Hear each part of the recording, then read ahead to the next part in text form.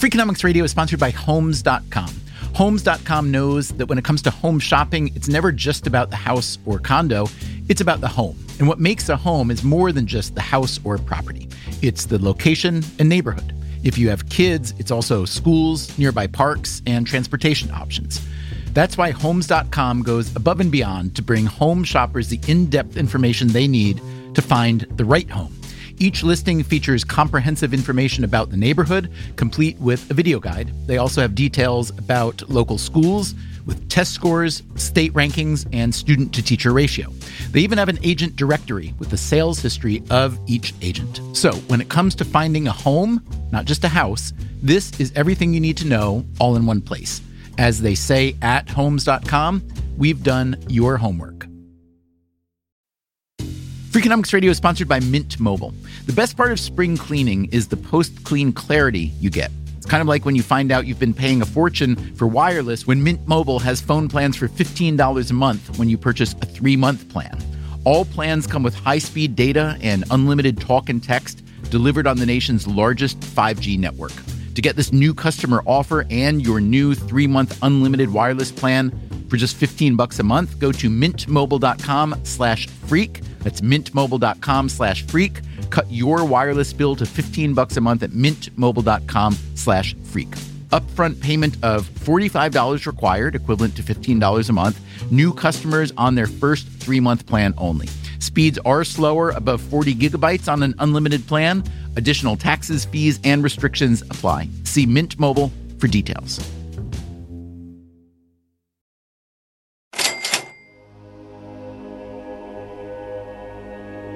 One of the big winners at the 2013 Academy Awards was Life of Pi.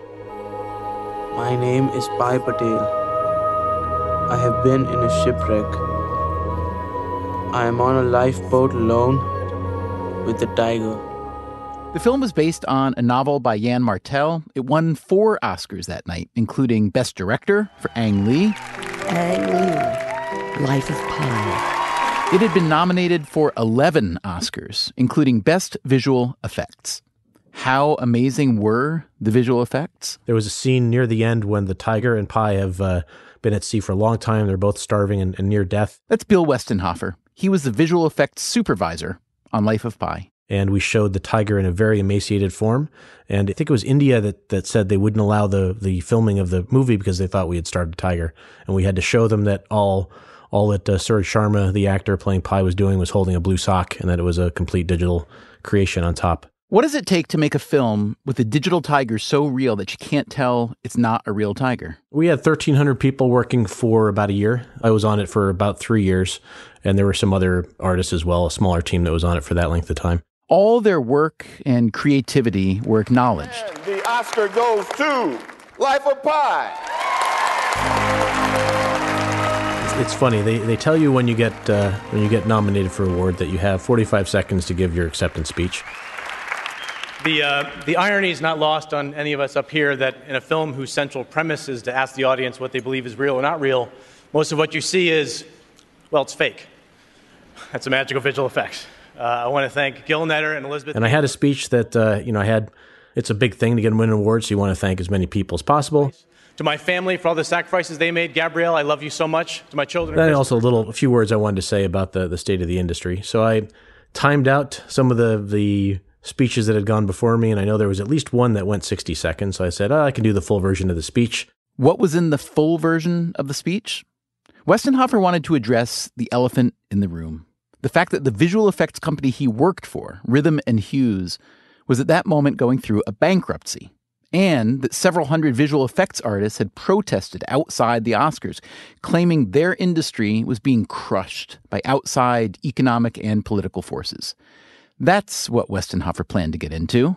But sure enough, at 45 seconds, the light started flashing, and then I believe although I didn't hear it on stage, I believe the Jaws theme came and played over me. My mom and dad, thank you for telling me I could do any crazy career choice I wanted. Finally, I want to thank all the artists who worked on this film for over a year, including Rhythm and Hughes. Sadly, Rhythm and Hughes is suffering severe financial difficulties right now. I urge you all to remember. And they took me off stage before I was able to say the final few things that I wanted to say. And we should say they actually cut your mic, right? And we could see Nicole Kidman in the audience kind of empathizing for you that your mic went to zero. I assume you realized that your words were no longer being heard before they grabbed you? No, you can't hear that. You can't tell on stage. And I did finish saying everything on stage too. Oh, you did? The people within 4 feet of me heard it all. But the other billion or so didn't. All right, so what did you say then? Well, I was just going to point out that we had just received this Academy Award, and I worked for a company that at that time was going through a bankruptcy. So I wanted to just give a shout out that visual effects is a industry, and it's ironic that at a time when the box office was reaching new highs, that visual effects was struggling to keep its head above water, and that the state of the industry was potentially putting those artists at risk, and we could start to lose the very art that we were being recognized for at the time. Today on Freakonomics Radio, the visual effects components of movies have become larger and larger. So why is the industry, in the US at least, so much smaller? Our episode features the disgruntled former visual effects guy. I said, wow, that's great. We're making a lot of money. And she said, actually, we're not making any money at all. The studio executive. The economics of the whole visual effects industry changed dramatically. And the big-time director. And this has everything to do with tax incentives. Come on, who's fooling who?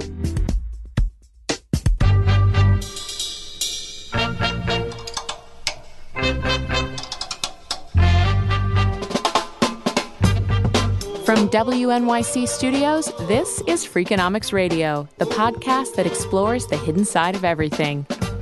Here's your host, Stephen Dubner.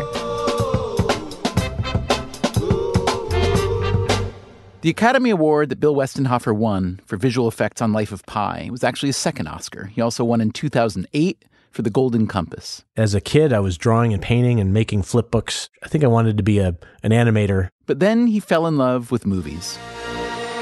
I was 9 years old and Star Wars came out. I even bought a bunch of action figures and would make little videos at home with a super cheap camcorder. In high school, he got interested in computers. He stuck with it during college and grad school. Just as he was trying to figure out his career, another landmark movie came out.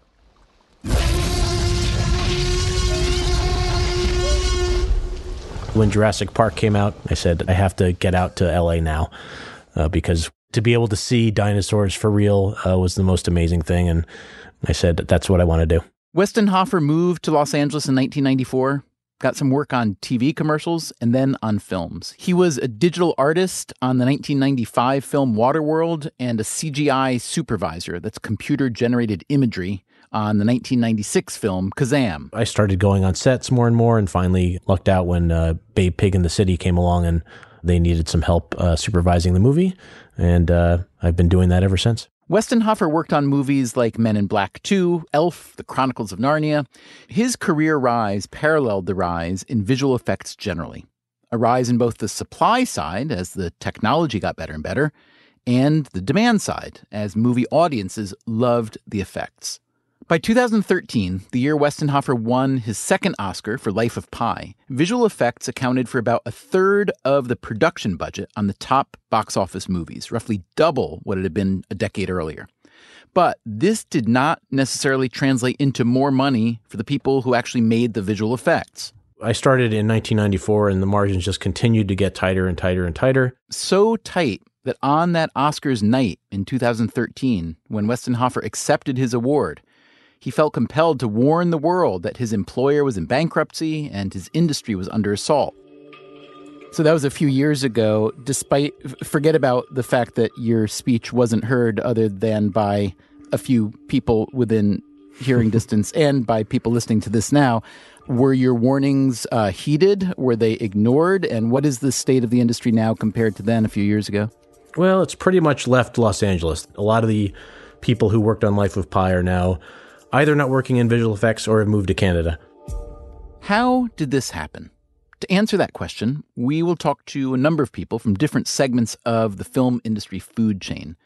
It's an industry with many different players, with different and often competing incentives.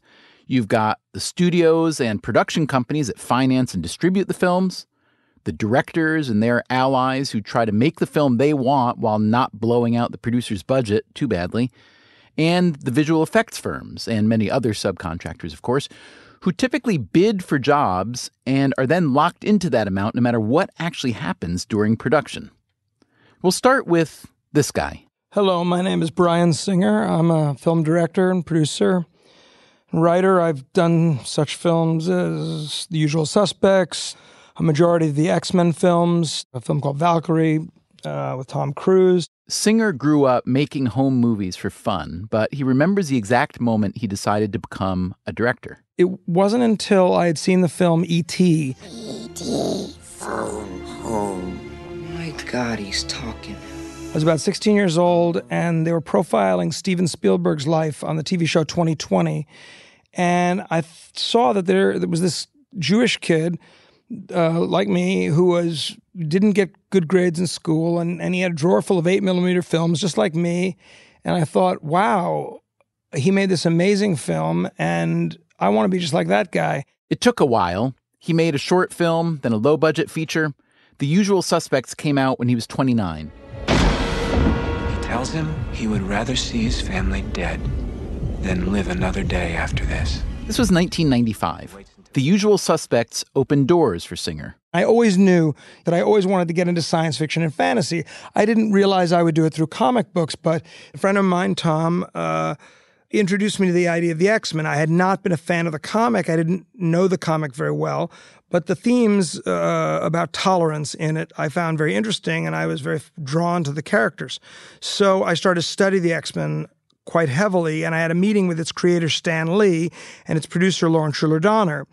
And it was during that meeting I started thinking, wow, this is Stan Lee. This is the man who created Spider-Man and Fantastic Four and the Hulk and all these characters, and he's an icon. And he loved The Usual Suspects and went off on it and treated me so nicely.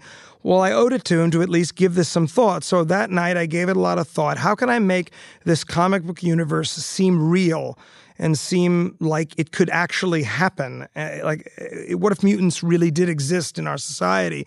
I kind of cracked a few ideas, and I basically signed a deal to start developing the material in 1996. The Usual Suspects had cost about $6 million to make. The X-Men movie he signed on to had a budget of $75 million. And a lot of that money was for special effects, an art that Singer would have to learn a lot about. Both George Lucas and James Cameron at that time opened up a lot of their doors to me. Singer spent time at George Lucas's famous visual effects company ILM, or Industrial Light and Magic. And then I also visited the set of Titanic and watch a lot of how the visual effects were done on Titanic. And so that was a great education. Titanic was at that point far and away the most expensive movie ever made. But in retrospect, it was a harbinger of Hollywood's future. For me, it was in and around the time of the making of the Matrix movies. That's Chris DeFaria, president of the DreamWorks Feature Animation Group. Before that, he was at Warner Brothers, where he was heavily involved in making the Matrix franchise. Suddenly, quite suddenly, it really feels like overnight, visual effects budgets went from, let's say, 5% of the budget, maybe, which means $5 to $8 million on a typical movie. They suddenly jumped up into the 50s and 60s. And it happened overnight, and it happened because the audiences were rewarding these huge blockbusters. Bryan Singer agrees. Visual effects, or VFX, exploded in filmmaking in part because customers, especially global customers, could not get enough. VFX budgets have ballooned because of the audience's palate. The audience has a great expectation for realism. They want shots, visual effects, whether it's a planet exploding or it's something as simple as a robot of some kind.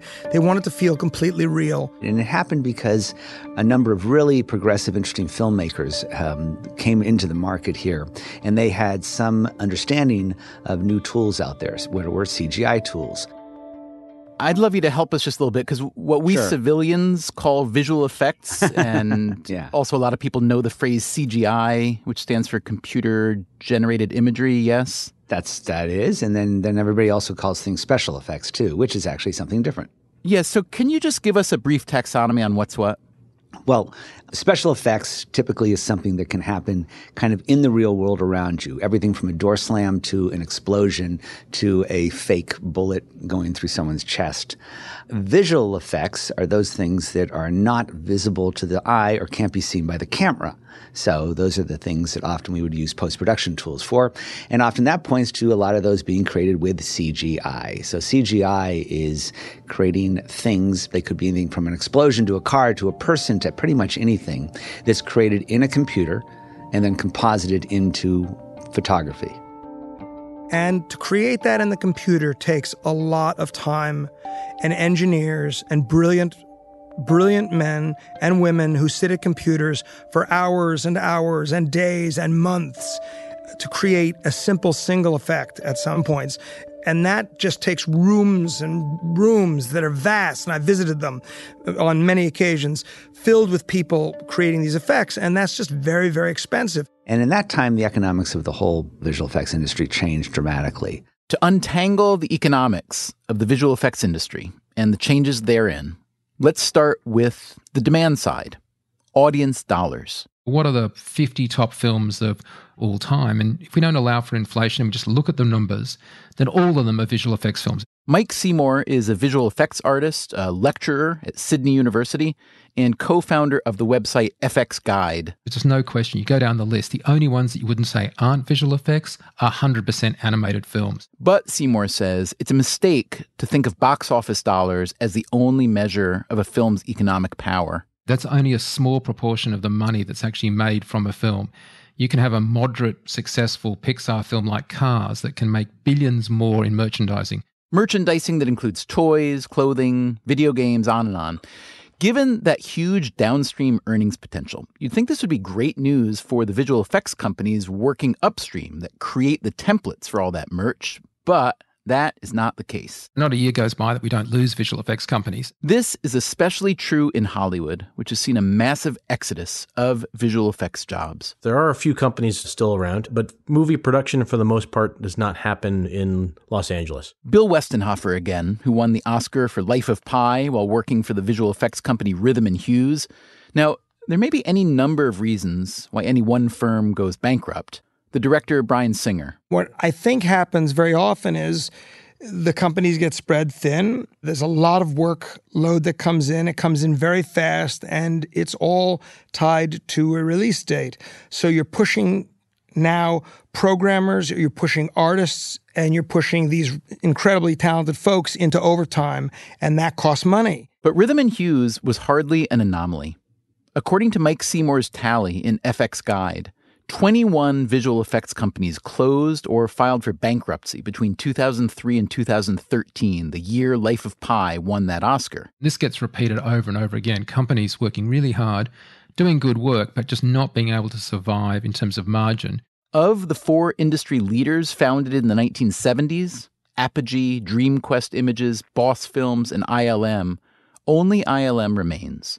But not as an independent. It was acquired in 2012 by Disney. It's really complicated. It's not an easy job. Why aren't these guys able to charge a fortune and drive Ferraris and stuff? And the answer is they just don't. They're on wafer-thin margins, and they really suffer by the structuring of the industry. All right, let's get into the structuring of the industry. The drying up of the LA-based or the US-based visual effects business was driven by several forces. That, again, is DreamWorks executive Chris DeFaria. One was an increasing standardization of tools and techniques. As filmmaking became more and more digital, the nature of the visual effects industry changed. What had been kind of a small, in your basement or garage business with guys often with, powder burns on their hands and grease marks on their shirts was replaced by CG artists. And, importantly, standardization meant the barriers to entry fell. CGI was all about computers and software, which, of course, get cheaper over time, easier to use, and can be used anywhere. This meant more competition, which meant smaller profit margins for visual effects companies.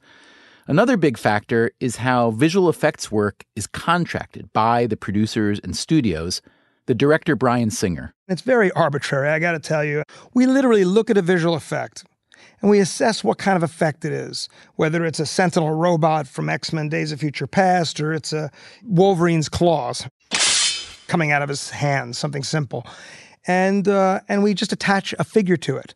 That's a $10,000 shot. That's a $15,000 shot. Oh, that one? Well, that's got 5 Sentinels and transforming in it. That's a $80,000 shot. Oh, that's got a whole city exploding. Well, that's a $140,000 shot. And these effects literally just get labeled and placed into a budget. And then that budget is summed up into a total. And that total becomes the bid. It's a little like saying to a contractor, build me a tall, good-looking building that works really well. And then you go away and you come back and you pay them for it. And on a big movie, a big visual effects movie, that bid can be somewhere between $60 and $80 million. The script says a spaceship lands, aliens get out, and they mow down the entire countryside full of cows. And you go, wow, okay, that's a shot we're not going to get in camera. It's a visual effects shot. We have to build the asset of the spaceship. We're going to do CG cows because we can't be cruel to animals. I don't really want to go to Indiana and shoot this, so we're going to shoot it in a parking lot, and we're going to paint in all of the ground plane and all of that. And you start breaking down the shot into its elements. At that point, then, that becomes a document someone can bid on. And you bring that bid to various effects houses, because very often not one effects house can handle one movie by its release date. And it's just a number. But at some point, you have to pick a number, and because you have to pick a budget, and you have to deliver it. And someone has to sign off on it to get a green light on your movie. And so you get into this sort of situation where, wow, that $60,000 shot actually cost $85,000 worth of manpower. So how can we reduce somewhere else? Or can we? And the hard thing, where the rubber hits the road, or where the rubber fails often to hit the road, is that we go out and we make a change as a studio for creative reasons, very good, legitimate creative reasons. Or we don't shoot it in the parking lot as described because we found ourselves in Indiana, and therefore we want to change the definition of the shot after we've shot it. At the same time, we have to stay on the crippling schedule, which was already budgeted, and it becomes really difficult to make those changes. And so a lot of the business ends up being that thing that you get into where we all agree to, okay, you guys are going to lose on this shot, make it up on the other one. You might lose on this show, make it up on the other show. And that's where visual effects companies sometimes get in trouble. It becomes a, kind of a barter system or a horse trading game, which, is a tough way to do business. It's one thing for a studio executive like Chris DeFaria or a director like Bryan Singer to recognize this as a tough way to do business, but it's a lot tougher for the visual effects firms because the studio and the producer and the director have a lot more leverage than the visual effects firms. How does that lack of leverage play out for the visual effects firm bidding on a film? I'm going to keep coming back to the same people to bid on the same projects. Mike Seymour again. If I am going to take a hit on this one, I'm not going to make too much of a fuss about it in one sense because I'll never work with you again and I suddenly lost a seventh of the industry. And in the case as we are right now, because they're very good at what they do, Disney dominates. So I would really not want to annoy Disney because, Marvel films are the backbone of visual effects right now. So now, of course, is Marvel a good company? Absolutely. And are the films terrific? No question. But, you are going to be continuing to make these films, whether they be Star Wars films or Marvel comic films, and I want to keep working on them. So I'm in a really awkward position when it comes to negotiating. Movie making is a business. That's Bill Westenhofer. And if you can find a way to get the job done elsewhere for a cheaper rate, they're going to pursue that. Things might have worked out differently if visual effects companies had pushed years ago to get a piece of the back end of the films they help make. But that never became the norm. Or if they had colluded to keep up their margins. But that didn't happen either.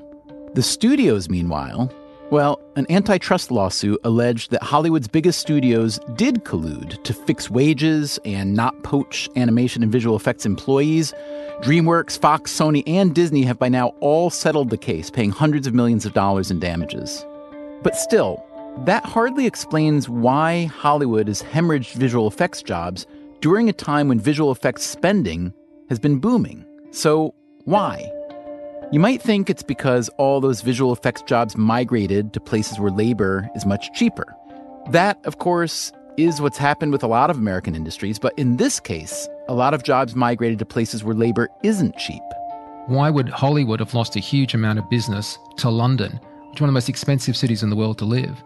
Why would it have gone to Canada, which, again, isn't some low-income area? That's coming up on Freakonomics Radio. Also, if you really want to blame someone for the hollowing out of California's visual effects industry, who are you going to blame? All right, so I hear where this interview is going. I'm concerned that you're digging me up as the villain in your scenario.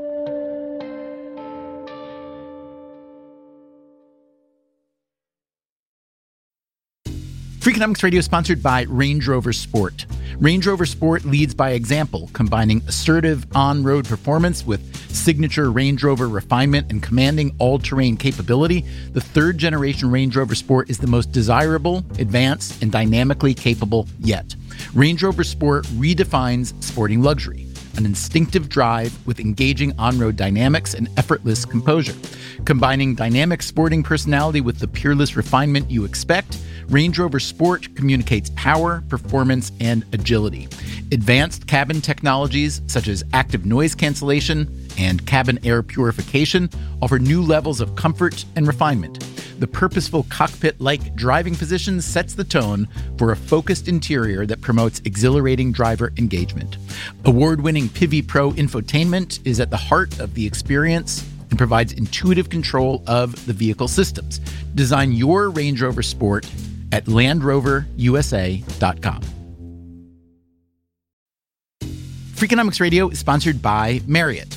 Town Place Suites by Marriott has all the comforts of home. Cook up a meal in a full kitchen, unpack and stay organized with the in-room Elfa closet system, plus bring your pet and have your best friend by your side.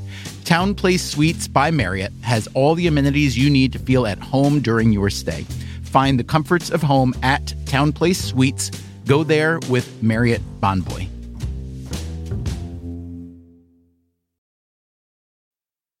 Freakonomics Radio is sponsored by Southern Company. Southern Company has a vision of a resilient energy future, and every day they put it in motion. They are investing in carbon-free nuclear, along with wind and solar power, as part of their balanced approach in the transition to a net zero future.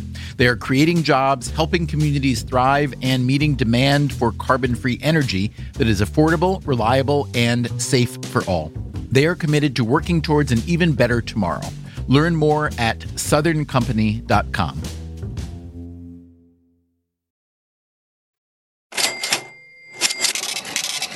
Daniel Lay grew up in Los Angeles, reading comic books, playing video games, and loving movies that had loads of visual effects. And at some point, people said, well, you got to kind of take what you love to do and turn it into a career. In college at UC San Diego, he studied visual arts and computer science. As I came out of school, my dream at that time was just to maybe work for a video game company like Electronic Arts. And to my surprise, companies like Sony Pictures Imageworks were calling me and saying, hey, would you like to come work with us? And he did. His first project was the first animated film made by Sony Pictures Imageworks. It was called Open Season. Martin Lawrence. Oh, yeah. Don't mess with the boob stuff. Ashton Kutcher. I come in peace. Let's go. Now, to clarify, when you hear Sony Pictures Imageworks, you might imagine that Sony, and probably the other big Hollywood studios, have their own visual effects outfits. That's what I thought, and I had asked DreamWorks executive Chris DeFaria about it. Now, I understand studios have VFX shops. Yes, some do, some don't. No, they don't. The studio you might be thinking of is Sony, who maintains a visual effects vendor. That vendor, in theory, is no different than we at the studio. We have a lighting department. That doesn't mean that we get lights for free. Those lights are available to anybody who rent, and the visual effects department at Sony is not really a department of the studio. It's an adjunct, a separate business. We would never be in that business. There was always the theory that studios should have their own visual effects houses. That's the director, Bryan Singer. They've always tried, and for some reason they've always failed because of this paradigm, which is visual effects houses seem to lose money. Okay, so back to Sony Pictures Imageworks. Not really a department of the studio, but in any case, the place where young Daniel Lay got his first gig on Open Season. On that film, I was brought in as what they call a render wrangler. So they really test you to see how much you love the industry, because I would work from 4 p.m. to 2 a.m. every night just kind of watching the artist renders, which, took hours and hours to do. So a kid like me out of school was just kind of watching those, making sure that everything was okay. And in the morning time, they had their shots ready to kind of review. Leigh started moving up the ladder. There was this little film called I Am Legend, which starred Will Smith, and they needed what they call hair and cloth artists to help do cloth animation on all the zombies on that project.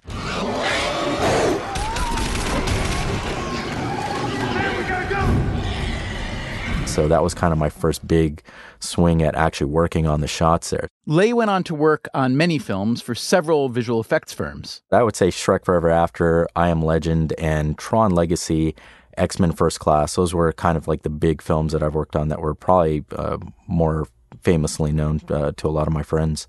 Famous, yes, but lucrative? Leigh recalls a conversation he had with his manager at Sony Pictures Imageworks in 2007. She goes, we have done so much business this year. And I said, wow, that's great. We're making a lot of money. And she said, actually, we're not making any money at all. And I was like, what? Are you kidding me? It was around this time that Leigh noticed a huge shift in his industry. Sony started opening up facilities in New Mexico, and there was a lot of people moving there. And from what I understood, they said, well, it's because of the tax incentives. And I came back to that same manager. I'm like, well, what is it? Are taxes like so much lower in New Mexico that California can't compete? And it was explained to me by this manager that, well, the reason why is that they're not essentially taxes that we're talking about here. We're actually talking about government subsidies, where the government of New Mexico was essentially paying for 25% of the visual effects production costs to the producers of the film. 25% off the top. Think about that. If you're the studio or the producer, even the director, it's hard to resist. And it wasn't just New Mexico offering deals like that. Almost all states, about 44, 45 states, created programs at some point over that time frame. That's Michael Tom, a political scientist at the University of Southern California. The time frame he's talking about is 1998 to 2013. The first big incentive program that was in Hawaii. Tom was curious about the overall economic effect of such programs. Many of the research studies that were published were either funded by the industry or only looked at one particular state. And so there was this space open to kind of look at the whole 50 states and see, do they work? Do they not work? And so I decided to look. He did look, and he published a study called Lights, Camera, but No Action. And so this study looked at all 50 states and how motion picture employment and wages changed kind of with and without the incentives, depending on how much they spent, how long they were in place, and controlling for other factors like, the growth of the industry, the growth of the economy, and so on. Tom concluded that most film incentive programs, quote, had little to no sustained impact on employment or wage growth, nor did they help build a permanent filmmaking industry in those places. Tom's findings are in line with a lot of economic research about the efficacy of tax and incentive programs. As a rule, targeted incentives like this, given by state governments and sometimes by local governments, don't work. And the motion picture industry incentives are no exception. So the incentives may not work, financially at least, for the places that offer them. But if you run a movie studio, well, why wouldn't you exploit them? If New Mexico or Florida or Iowa are essentially offering rebates for you to move your production there, why not? You don't have to move to New Mexico or Florida or Iowa. You can stay in LA with the sun and the restaurants. And then when a new state offers an even better deal, well, time to move production again. How are all these deals happening? So the motion picture industry, through the Motion Picture Association, has no shortage of lobbyists. But also, as Daniel Leigh points out, the politicians who make these decisions have incentives that play right into the movie industry's needs. They need a very simple way for them as politicians to point to, hey, look at me, I'm creating policies that create jobs. And the film industry is a very footloose industry. So if you, let's say, have an election coming up in 2 years and you want to create jobs very quickly, you can do that with the film industry. And it makes them look really good, right? To be around all these movie stars, look at this. Yeah, the celebrity factor probably cannot be ignored here. Manufacturing tax credits aren't sexy. No movie star shows up to push manufacturing tax credits or research and development tax credits. But if a movie star shows up, even if it's for a day, and local media picks it up, state media, regional media picks it up, suddenly it's become this symbol, and it's a symbol of success, at least in the minds of voters, maybe even legislators. There's no counterweight to that except for these admittedly dry, often boring academic studies that would maybe give people a fuller idea of what's happening here.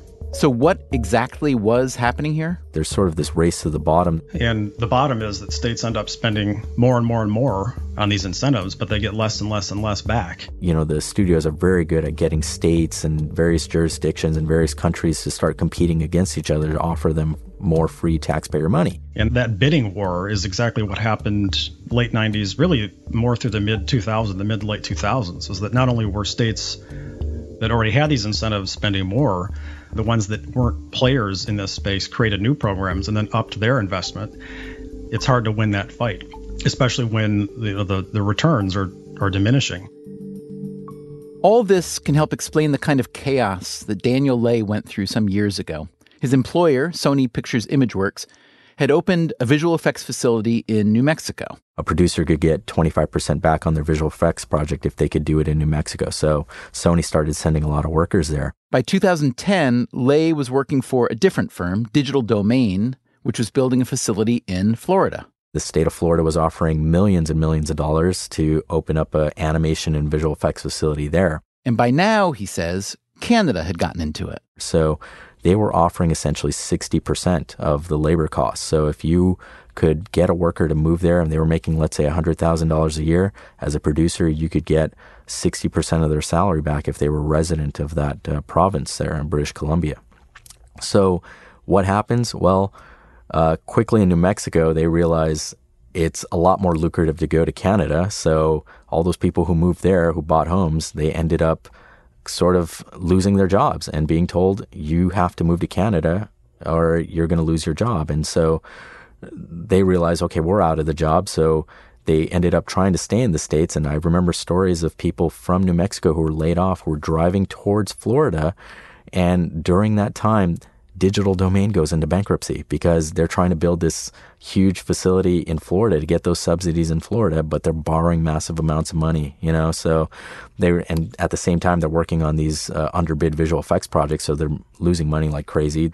And as those people arrive in Florida, they realize the company went bankrupt. Guess what? The company you were hired for doesn't exist anymore, or they're almost out of business. So you don't have a job. So here are these people who lost their jobs in New Mexico on the way to Florida, and on the way, they lose their job. It was just amazing to me. By now, the race for movie-making jobs had gone fully global. New Zealand, for example, when Peter Jackson started Lord of the Rings, they took advantage of a huge subsidy loophole there. Precious!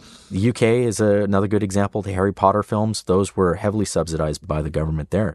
Harry Potter is sort of often pointed to as a movie that the movie series that in some respects transformed the business. That, again, is Chris DeFaria, who's now with DreamWorks, but for years worked at Warner Brothers on a portfolio that included the Harry Potter films.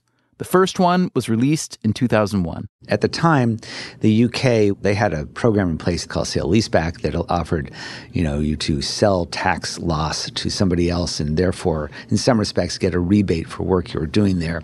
It then transformed into a real formal, traditional rebate system, and that's what exists today in the UK. The sale-leaseback system, begun under the Blair administration in the late 1990s, presented a tax loophole that investors could take advantage of. Just recently, for instance, it was revealed that the Royal Bank of Scotland avoided around £1 billion in taxes by investing in films, including Harry Potter films.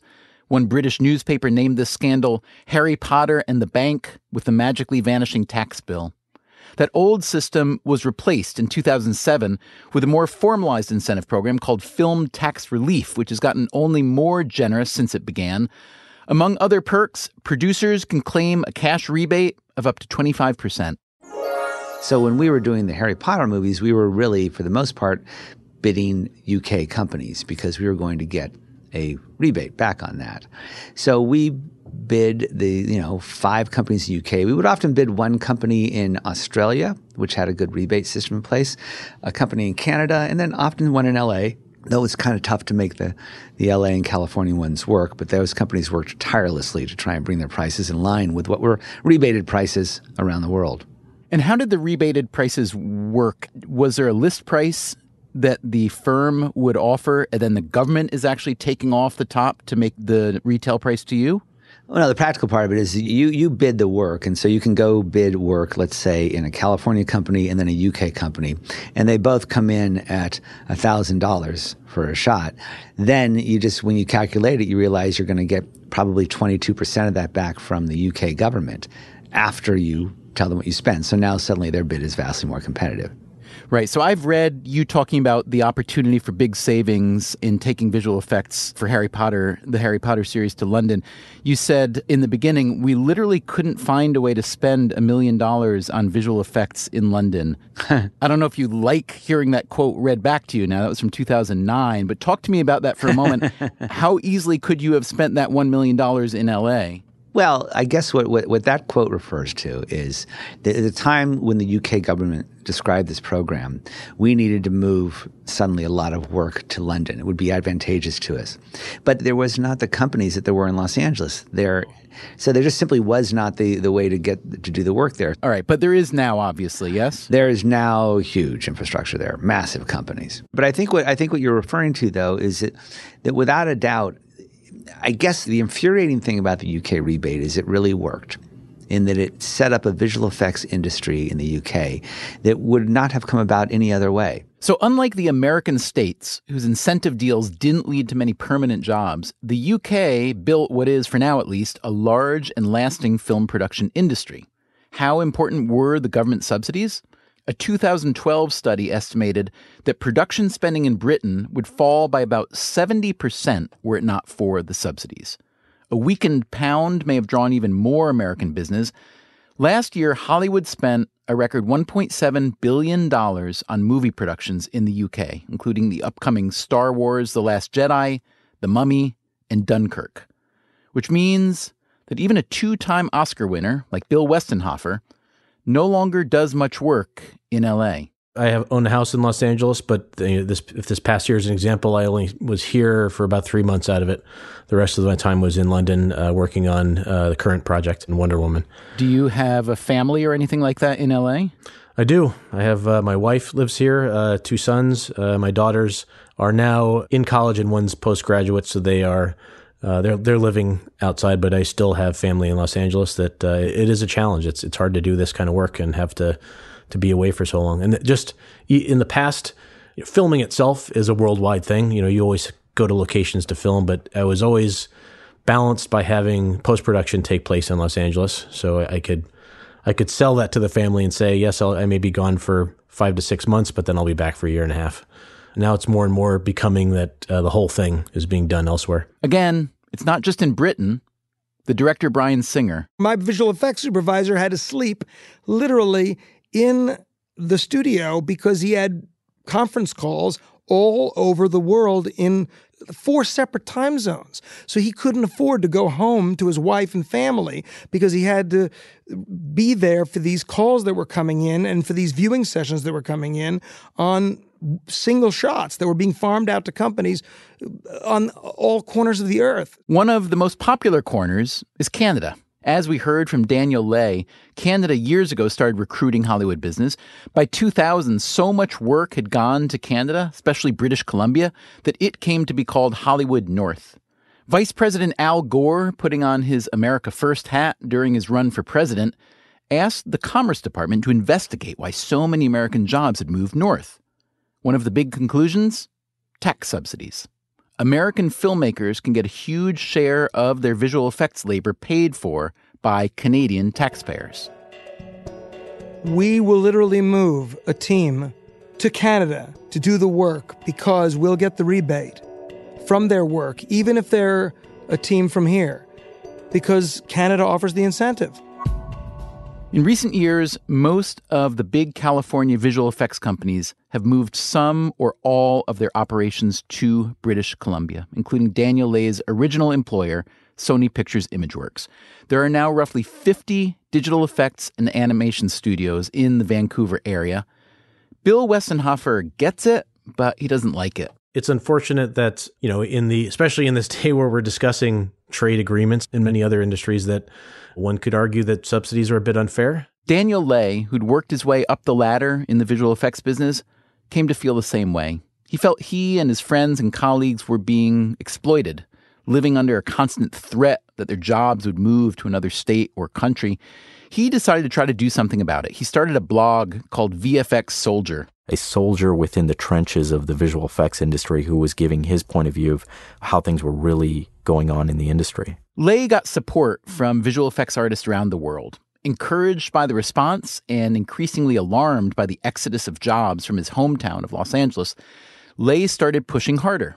He led protests at media events, including the Academy Awards. But protests and blogging weren't really moving the needle. He began looking for real leverage.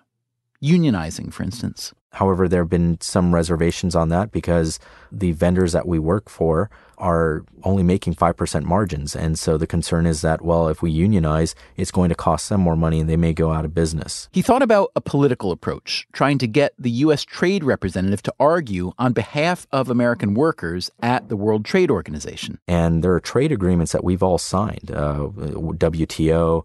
Many of these trade agreements ban the use of these subsidies. And so I went to these international trade law firms to discuss that, and it turned out that it seemed to gain some interest from some major law firms there. One big problem? This WTO route going through the U.S. trade representative, that is going to be very, very tough to do because the MPA has a lot of lobbying power there, and it's a political route. The MPAA being the Motion Picture Association of America, which represents the major Hollywood studios who, remember, have all the incentive in the world to lower production costs by seeking out international subsidies that inherently work against the interests of American employees.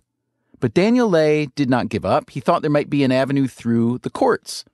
He used his blog to crowdfund some money from visual effects artists. I had some vacation time. I flew down to Washington, D.C., and I started meeting up with attorneys who specialize in international trade. Under international trade law, he learned, goods that are subsidized by foreign governments can be seen as anti-competitive and could therefore be eligible for what's known as a countervailing duty, essentially a tariff that's levied when the subsidized good is imported. The reason why the countervailing duties route was interesting was because it is actually the least political route for success here. So all you have to do is go to court, and if you prove to the court that you have the support of the domestic industry, and that domestic industry you can prove is being harmed by international subsidies, if the court agrees with you, that's it. The duty gets put into place. But international trade law is tricky. The issue was whether movie visual effects are a service or a good. The law firm there told us, they said, Daniel, you have one of the big problems that you have is, remember, visual effects, we don't know if this is a good or a service. And I asked, why do you need to know that? They said, well, these duties can only be applied to goods. So sneakers, softwood lumber, things that you can drop on your foot.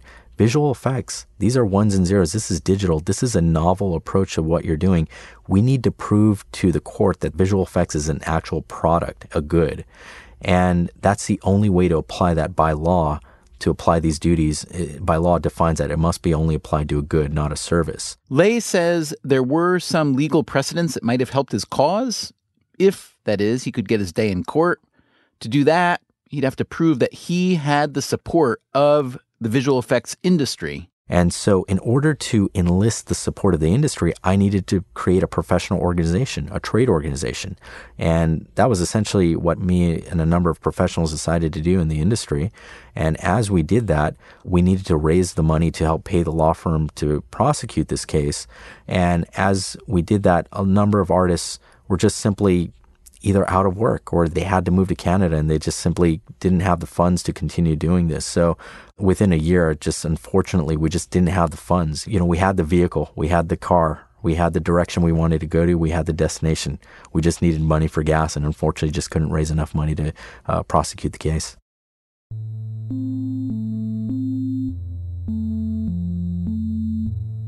Daniel Lay no longer works in the visual effects industry. He's in the tech industry now, which means he got to stay in his native California, a state where very few visual effects companies remain. The saddest thing is it's almost more emotional. Bill Westenhofer again. You know, Los Angeles, if you ask anyone in the United States or the world, what is Los Angeles known for?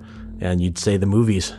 It's kind of a core identity, and the truth is that less and less of that is actually taking place here because of the way the economics have worked out. We asked Chris DeFaria at DreamWorks what he thinks of how things have shaken out. So I'm sure you are friends with, or at least friendly with, a lot of these visual effects artists and owners of these firms. Do you, we talked to Bill Westenhofer. I don't know if you know Bill personally. I know Bill. Yeah, I know Bill well. He did Cats and Dogs for me many years ago and many other movies since. Gotcha. Okay, so Bill is famous for having, while accepting the Oscar for his visual effects work on Life of Pi, his firm was going bankrupt. So I'm just curious, how do you feel about, I'm not asking you to profess guilt about the industry moving away. It's plainly not your fault. And you've described that it's a very complex ecosystem with a lot of players, most of whom you have no control over, whether it's the government of California or the government of Britain.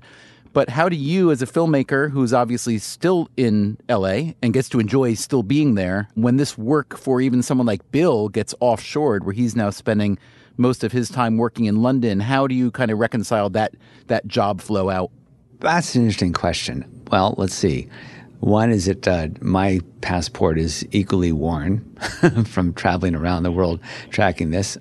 Reconcile is a funny word. I mean, I guess if you want me to say that I bear responsibility for it, I think that's a pretty naive assessment of what's going on here. I mean, there isn't a moral choice here.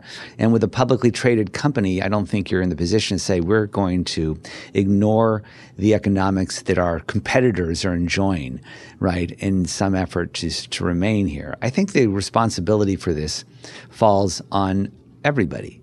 I think that sure, the movie studios' desire to try and find a way to make movies less can be blamed, though I don't understand that as an unsound practice for a company whose job is to make a profit. The companies that were here, some that went out of business, they did not respond to this. They didn't respond with better management or with changing some of their own internal economics. A lot of them, and I think they would admit it, were a bit of a head in the sand on this. I think the government, both federal government and the state government, failed for political reasons to respond to the changing environment here and failed to actually understand the value of the industry that was leaving.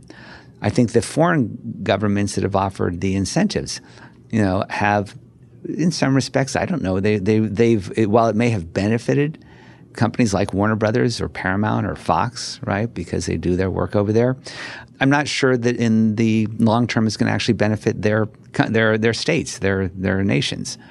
I think there's mistakes made all around.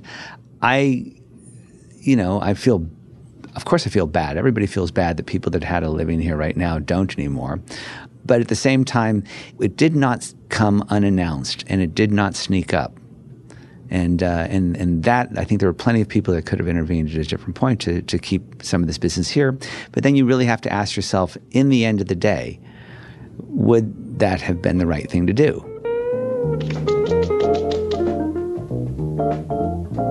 Is it true that as a young man you voiced Peppermint Patty? What's this? A piece of toast? A pretzel stick? Popcorn? What kind of a Thanksgiving dinner is this? Possibly. Possibly. I would think you'd be in a hurry to claim credit for that. That's awesome. All right. So, I hear where this interview is going. I'm concerned that you're digging me up as the villain in your scenario. Oh, really? Yeah. Because I've got you being Peppermint Patty now? That's where it took the turn to villain? That's because every villain needs a quirky tick, don't they? Something. Oh, exactly. Yeah. I was wondering if you could still do the Patty voice at all, though, or did you just totally outgrow that? I outgrew it quite some time ago, yes. How old were you when you did that? 8, maybe. Don't you know anything about Thanksgiving dinners? Where's the mashed potatoes? Where's the cranberry sauce? Where's the pumpkin pie? 8 or 9, yeah. And it's been a while. Did you want to be a performer? Was that kind of your dream at that point? No, I wanted to be cool and just that sounded cool. That was it. My ambitions were fairly low at that point, and they remain so. All right, I'll give you one more question since you think I'm heading you down the villain road. I promise we're not trying to create a villain here. Let's say that you could have persuaded the California government or even the federal government here to do some kind of either, countervailing tariff or countervailing subsidy or whatnot. That's not necessarily the right thing to do either, is it? No, I don't think it is. It's a no-win game. I think that the lesson in here, and I would hope, is that we as a community of filmmakers, as an industry that needs to make a profit, as a government that needs to take care of its citizens, that we can look down the line because there's plenty of lines to look down right here. What we had was a real exodus of work that drove technology and development in areas of imagery and CGI that are both applicable to other markets and hugely important to, underwriting or at least supporting, the community here of really smart art and technically savvy artists. That loss is going to be a hard one to get back. And I think its implications are certainly outside the film business. But that's where I think the government has to have a role. And we approached the California legislature many times and said, look, I know it's hard to stem the flow here, but we would love you to take a look at the high-tech jobs that are associated with visual effects because they're so transferable to other areas of growth in our economy. We didn't get back what we needed, and so in some respects I lay a little bit on them. When you say look down the line, it sounds like you're talking about other elements of the industry that are in, danger or susceptible somehow to this kind of wage pressure. What are you talking about there? Well, I'm talking about, off the top of my head, feature film animation. The Pixars, DreamWorks, Disneys, these companies which employ thousands of people at really terrific, artist-oriented, high-paying jobs are going to be, I can feel the push to get them out of California. Already Sony, that used to have a massive footprint in Culver City, has moved 3/4 of its animation capacity to Vancouver, who is offering a massive subsidy. And here's the hard part about animation is that the best, brightest, and most talented artists are here in Los Angeles. But as these, when you get corporate consolidation in the media business and you get an increased, pressure to make the numbers work, that's the one I see coming down the line. We reached out to Los Angeles Mayor Eric Garcetti about this job loss. No industry has been hit harder by runaway production than visual and special effects, he told us. When we fought to pass the California Film and Television Tax Credit, we made sure that productions that opt to create visual effects in LA get an additional 5% credit. But that's not enough, which is why we are exploring expanding the incentives for visual effects when we return to Sacramento to urge the state legislature to renew the credit. In other words, if California had the money to buy back those jobs from London and Vancouver and elsewhere, maybe it could or would. If you are an American visual effects artist, you might say, yes, please do that. But if you're just a taxpayer, not so appealing. Given what we've learned today about the labor intensity of creating visual effects, we asked Bill Westenhofer for any closing thoughts for us lay people to consider when we are watching a movie. If people sit in the theater and watch the credits roll to the end, you will notice the number of people involved in visual effects can often be several times larger than the number of people involved in the rest of production. And these are people like myself that I'm still working in this industry, even though I have to go to London for several years. It's something that we really love. We really love to create amazing things, and we aren't begging for recognition, but if a lot of times there is a kind of a instant gratification these days, and people expect that a film can be made with perfect visual effects every time, and we try our best to get everything right. But if we don't, there are still a lot of people who work really hard to get that done, and just appreciate that fact. Coming up next time on Freakonomics Radio, it takes a special kind of entrepreneur to disrupt certain industries. I'm in the business of taboo. My job is to not be afraid to talk about things. And we've got her, Miki Agrawal, Empress of the 3 Ps, periods, pee, and poop. That's next time on Freakonomics Radio. Freakonomics Radio is produced by WNYC Studios and Dubner Productions. This episode was produced by Greg Rozalski. Our staff also includes Shelley Lewis, Christopher Worth, Merritt Jacob, Stephanie Tam, Eliza Lambert, Allison Hockenberry, Emma Morgenstern, Harry Huggins, and Brian Gutierrez. If you don't already subscribe to this podcast, well, you should, on iTunes, Stitcher, or wherever podcasts are given away. Also, come visit our archive at Freakonomics.com, where you can also leave comments on what you hear on the podcast. You can also reach us on Twitter, Facebook, etc., and by email at radio@freakonomics.com. Special thanks to Freakonomics Radio listener John Howard for suggesting this episode, and thanks to all of you for listening.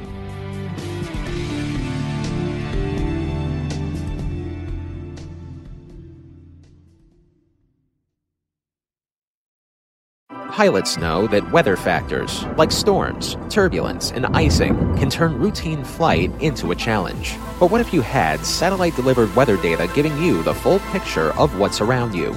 With SiriusXM Aviation, get coast-to-coast, high-resolution weather info, all without altitude limitations or line-of-sight restrictions. Fly confidently knowing you have the best information available to make decisions in flight. Visit SiriusXM.com/aviation to learn more.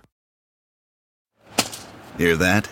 It's the sound of someone whacking the ground with a rake.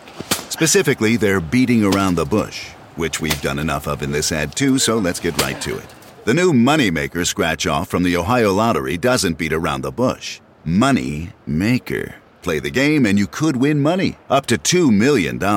With more than $88 million in prizes, ranging from $50 to $500, Moneymaker cuts right to the cash. Lottery players are subject to Ohio laws and commission regulations. Play responsibly.